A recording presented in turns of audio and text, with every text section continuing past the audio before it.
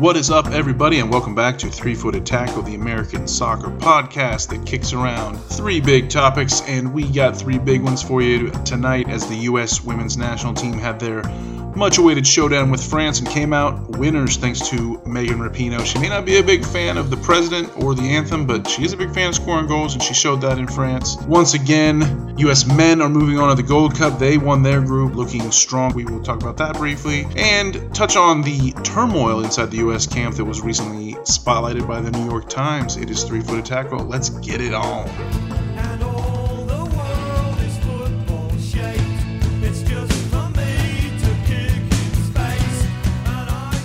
We are pleased to be welcomed back once again by the man, the myth, the legend, the man who taught me to love the beautiful game.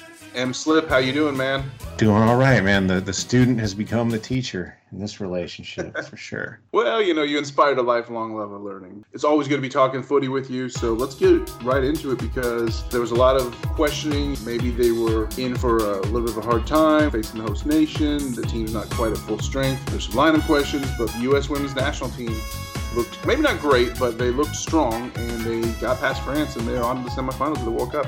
I did not watch this game. I was working today, but I was following it on my phone, watching the scores.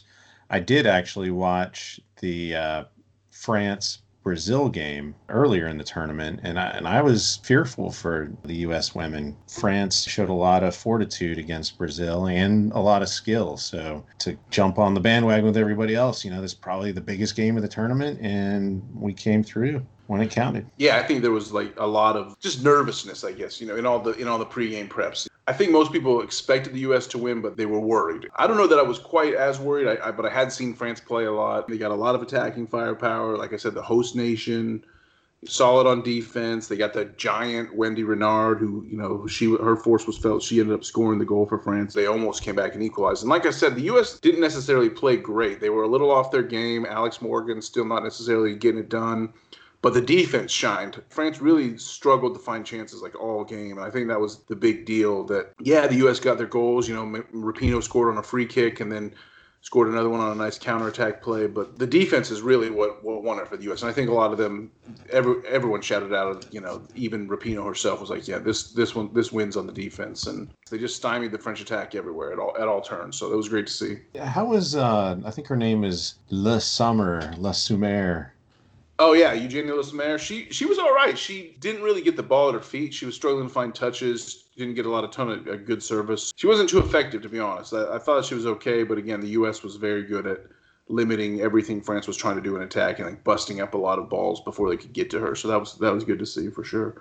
But she's a good player. Amadine Henry, really good player. Majri, the left back, awesome player. So the French team had a lot of firepower, and now the sort of the narrative coming out of it is, that should have been the final. It is crazy that two highly ranked teams meet in the quarterfinals like that instead of the final. But I think teams, a lot of the pundits that are saying that might be selling some of these other teams short. Germany, the Netherlands, Italy, England, even a lot of those squads have a lot to offer as well, and we'll see. We'll see if it does turn out that the best match of the knockout stage was a quarterfinal between U.S. and France. I think that'll be pretty unfortunate for us as, World Cup fans. The reason I ask about Le Sommer, this will sound strange, but maybe it'll resonate. When I was watching her play against Brazil, she reminded me of Lucas Podolski. She has kind of a similar build and a kind of a similar style of playing, which cuts in very aggressively from the wing. And I just thought, oh man, that's a potentially dangerous opponent there. And of course, Henry as well. But, I don't know. I guess probably the difference between the U.S. and a lot of these other contenders is just, it seems like we've got sort of two of everything in terms of our depth. They might have an Amadine Henry, but we've got like two players as good as her. Unless we just really screw up or get injured or bad calls, I think it's probably under our control from here on out. About an hour before kickoff, they dropped the lineups, and Horan did not get the start. She eventually did come in after about an hour, but Horan was not starting, and everyone was freaking out. Oh, my gosh, we're playing France without Horan. What are we going to do? But the rest of the team really stepped up, and maybe it's time for all these Johnny-come-lately fans that just started watching soccer, and especially just started watching women's soccer, a couple weeks ago. it's time to admit that the coach of the U.S. women's national team knows her team a little bit better than some of these Insta pundits that have popped up on the social media. You mean the one who won the World Cup last time? Yeah, you think she might have a thing or two to say about who should start for the team, I guess, in the big games. I don't know. Rapinoe was awesome. You know me, I'm a big DraftKings fantasy player, and I had a bunch of lineups in with Rapinoe, and I like a dummy, I traded her out for a few spots. Cost myself some money by doing that, unfortunately, but I don't know. It's just a little bit. I don't know why I would. I guess I was a little bit worried that her head was not quite in it after she sparred with the president verbally and on Twitter. I don't know. Regardless of whatever you think of the politics of that, I do think it's not necessarily a good look for the U.S. key soccer player to be in a highly public spat with an elected official, when the tournament's not quite won yet. But we'll see. Hopefully it doesn't distract him as they got a couple more games left to win. Yeah, well, as the official podcast, Wet Blanket, talking about our celebrations against the Minnows, I'd also say, again, just win the tournament, and then you've got hand. I'd say whatever you want to anybody. Hypothetical negatives never really help anybody out. I agree. And in fairness, she was asked about it. It's not like she just came up out of nowhere with that quote that she wasn't going to the White House. But regardless, she showed out. Megan Rapinoe, I mean, she showed out today. It doesn't really matter if she wants to sing the anthem or not, I guess, if she's going to keep scoring goals and taking us through the tournament. That ends Politics Corner. Yeah, that ends Politics Corner of the podcast. What do you think about the U.S. going forward? Are you going to be able to watch the game against England semifinal? I know U.S. versus England soccer matches are always kind of tough for you. You feel a little conflicted. So not too conflicted when it comes to the women's game, and frankly not all that conflicted when it's the men either. You're a damn limey in disguise all these years later. I can't believe it. Why don't we go ahead and turn to the men for our second topic of the night, because they have advanced out of group play at the Gold Cup, looking pretty good. I thought the win over Panama was pretty nice, just a solid all-around performance from the team, and they did a ton of rotation. They put in a bunch of subs, and everybody, it wasn't a huge offensive explosion, but the team played well together, and eventually they put some of the star guys back in towards the end, and the team got clicking and beat Panama and won the group, moving on in the Gold Cup. Not bad. In a surprising turn of events, I did watch that game. Nice. Congratulations. So we're very proud of you. As you could probably tell from the texts I was sending you during the game.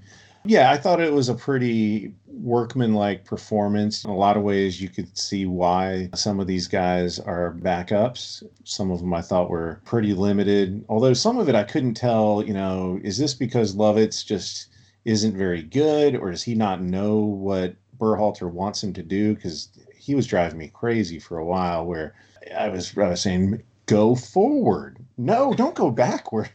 And Lewis, as I told you, he has blinding speed, but that's kind of about it.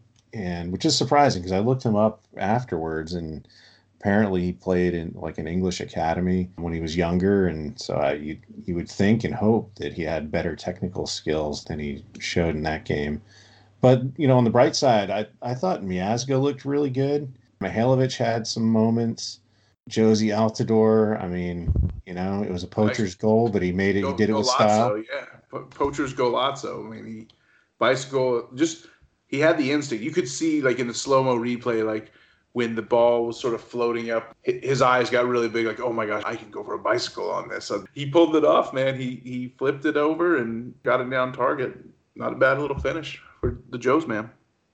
I'd like to see him play more of a hold-up game, although I'm not sure if it really works in Berhalter's formation. I think you kind of need to play 4-4-2 to have that hold-up, strong forward who sort of holds the ball up and then has a strike partner to finish for him. But maybe at this age, he certainly has the build to do that, and maybe it's getting to be the time where he needs a more limited goal-scoring role, because he had some earlier misses that were pretty bad. Who's your number one striker for the U.S.? Zardes or Altidore? I like that Boyd guy. I like Kiwi. Yeah, everybody likes Boyd. Yeah, Boyd and Pulisic are the wide men. Who do you want in the middle between them, though? I'm putting you on the spot here. Between those two, I'd go with Zardes reluctantly. I think he's got, more explosiveness at this point, but Neither one of them has exactly blown my socks off in this tournament. You? I got a soft spot in my head for Josie still.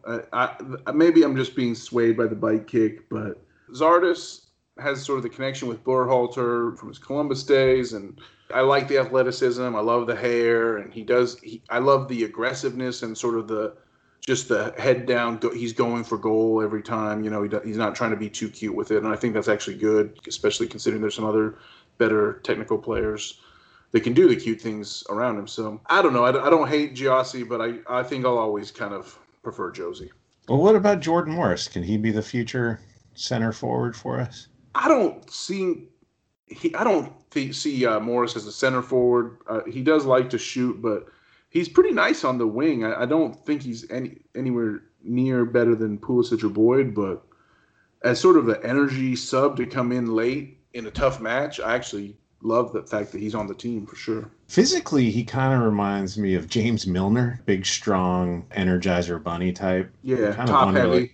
He kind of top heavy in the shoulders, if you will. Yeah, and maybe, he's like strong enough, because I always thought, like, before Milner came to Liverpool, particularly when he was with City, they would usually play him out on the right wing, and his strength, he could just kind of hold people off and maintain possession out there until he was able to do what he wanted. And so, maybe that could be Morris's kind of role.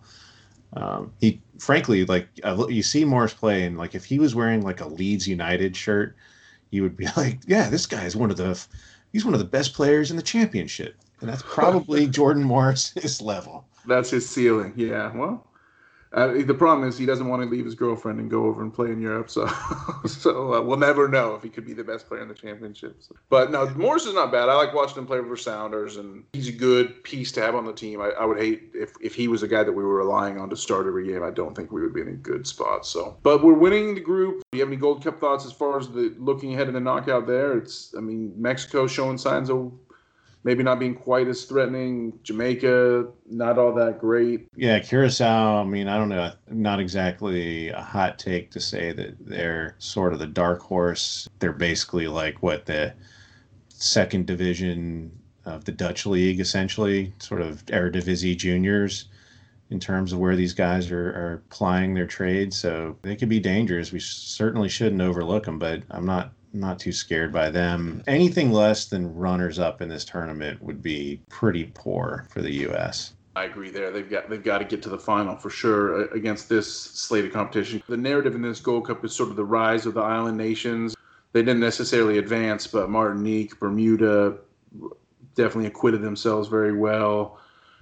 Curacao moving on to the knockout stage. Haiti winning the group with a perfect record. So it's kind of the theme of the tournament for me, and I think the U.S. definitely needs to be on their guard, but I don't see them with too much to fear from Curacao. It'll be a matter of, once again, can we break them down? Can we put the balls in the back of the net? Because I do expect we'll dominate possession pretty easily. So yeah, I get the feeling like maybe this is part of like Berhalter's implementing his tactics, but there are times I'm watching the U.S. in this tournament, and it's like, when I'm coaching the 13-year-olds, when you have the opening to shoot, you better shoot it. Especially at this level, you just get fractions of seconds where you might have an opening to get an open shot on goal. And sometimes I get the feeling like the U.S. they're thinking about it too much. Like, what does Berhalter want me to do? Okay, cut it back.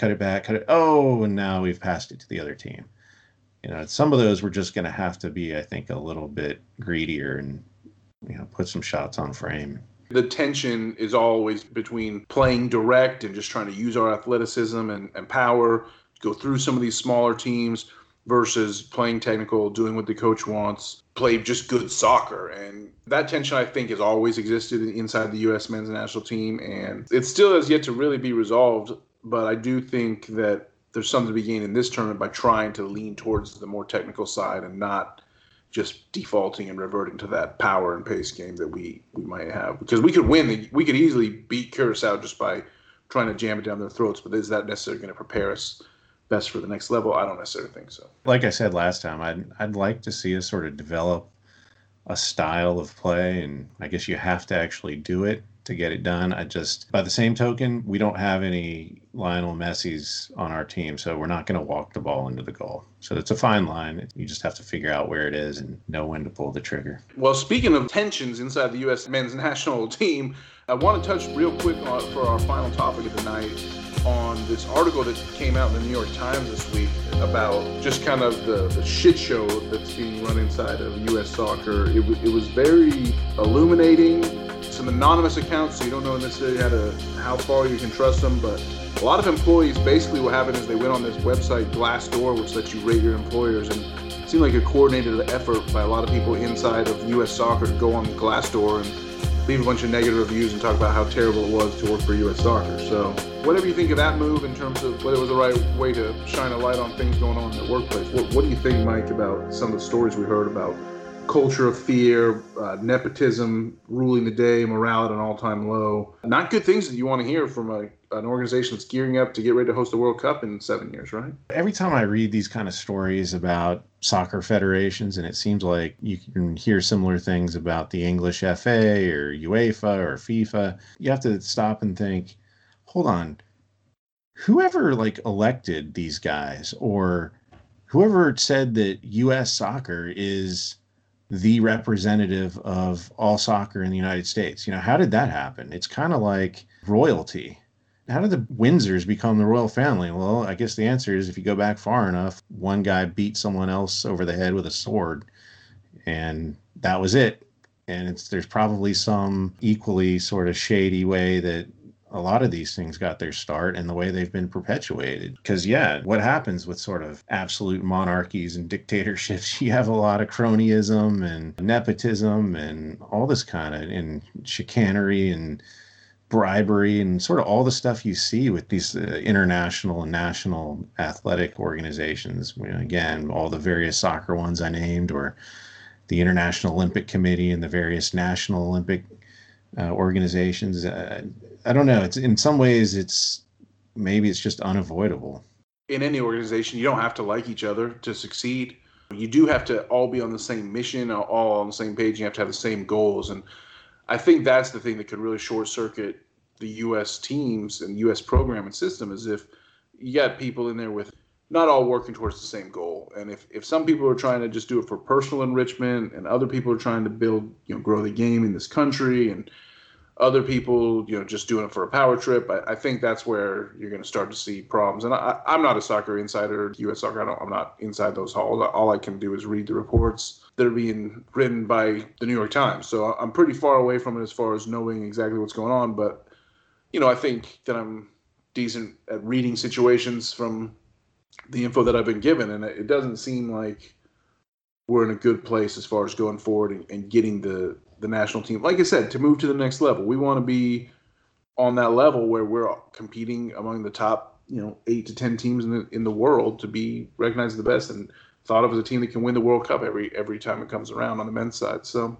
I think a lot of the problem is, in a normal organization, if you had that level, that bad of a morale problem, they would go work for the competitor, or a competitor would say, hey, I can do better than that.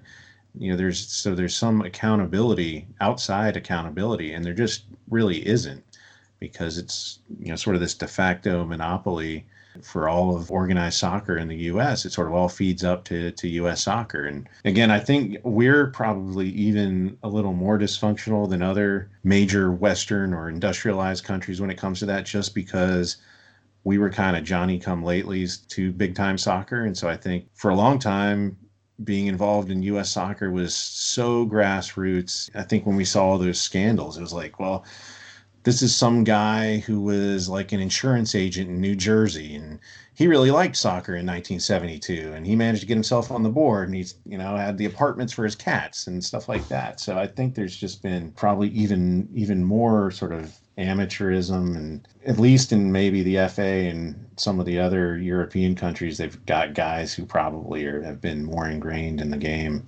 for longer. So I don't know. I mean, I don't know what the answer is. I guess, with these employees trying to take it public, maybe they're trying to get at least some accountability through public opinion. The way you put it, it makes me think that maybe these are just kind of the natural growing pains of growing up out of that sort of provincial hey, whoever's interested gets to be in charge thing to now we're more, professionalizing the federation. You hate to see the growing pains come with it, but if that's the case of what it is, then probably it's probably not going to be a problem long term. It'll probably actually be healthy long term. So talent will solve everything, I think, or not solve everything, but it'll improve a lot. Because that's the ultimate accountability. It's one thing for, the day-to-day employees to put negative reviews on Glassdoor, but when we've got 11 Christian Pulisic, and they're saying, yeah. And they're all saying, what the hell is going on? Who's running the show? When they're going public with it or threatening to go public with it, if things don't improve, then I think that'll be, much more leverage and accountability might be forced upon them. So unless we really, really probably purposely screw things up, we'll get better. Well said. Well, I think that we're going to leave it there then for this episode. Great to hear your take on some of these issues, and make sure you get a chance to watch that England-U.S. women's game. Even if you have to duck out of work or get it streaming on the office computer or something. I mean, it's the semifinals. Come on, brother. I'll do it. I will. Well, hey, thank you so much, Mike. Always a pleasure. I will catch you down the line. Thanks for everybody for listening to Three Footed Tackle. Thanks for having me. You get a shiver in the dark. It's raining.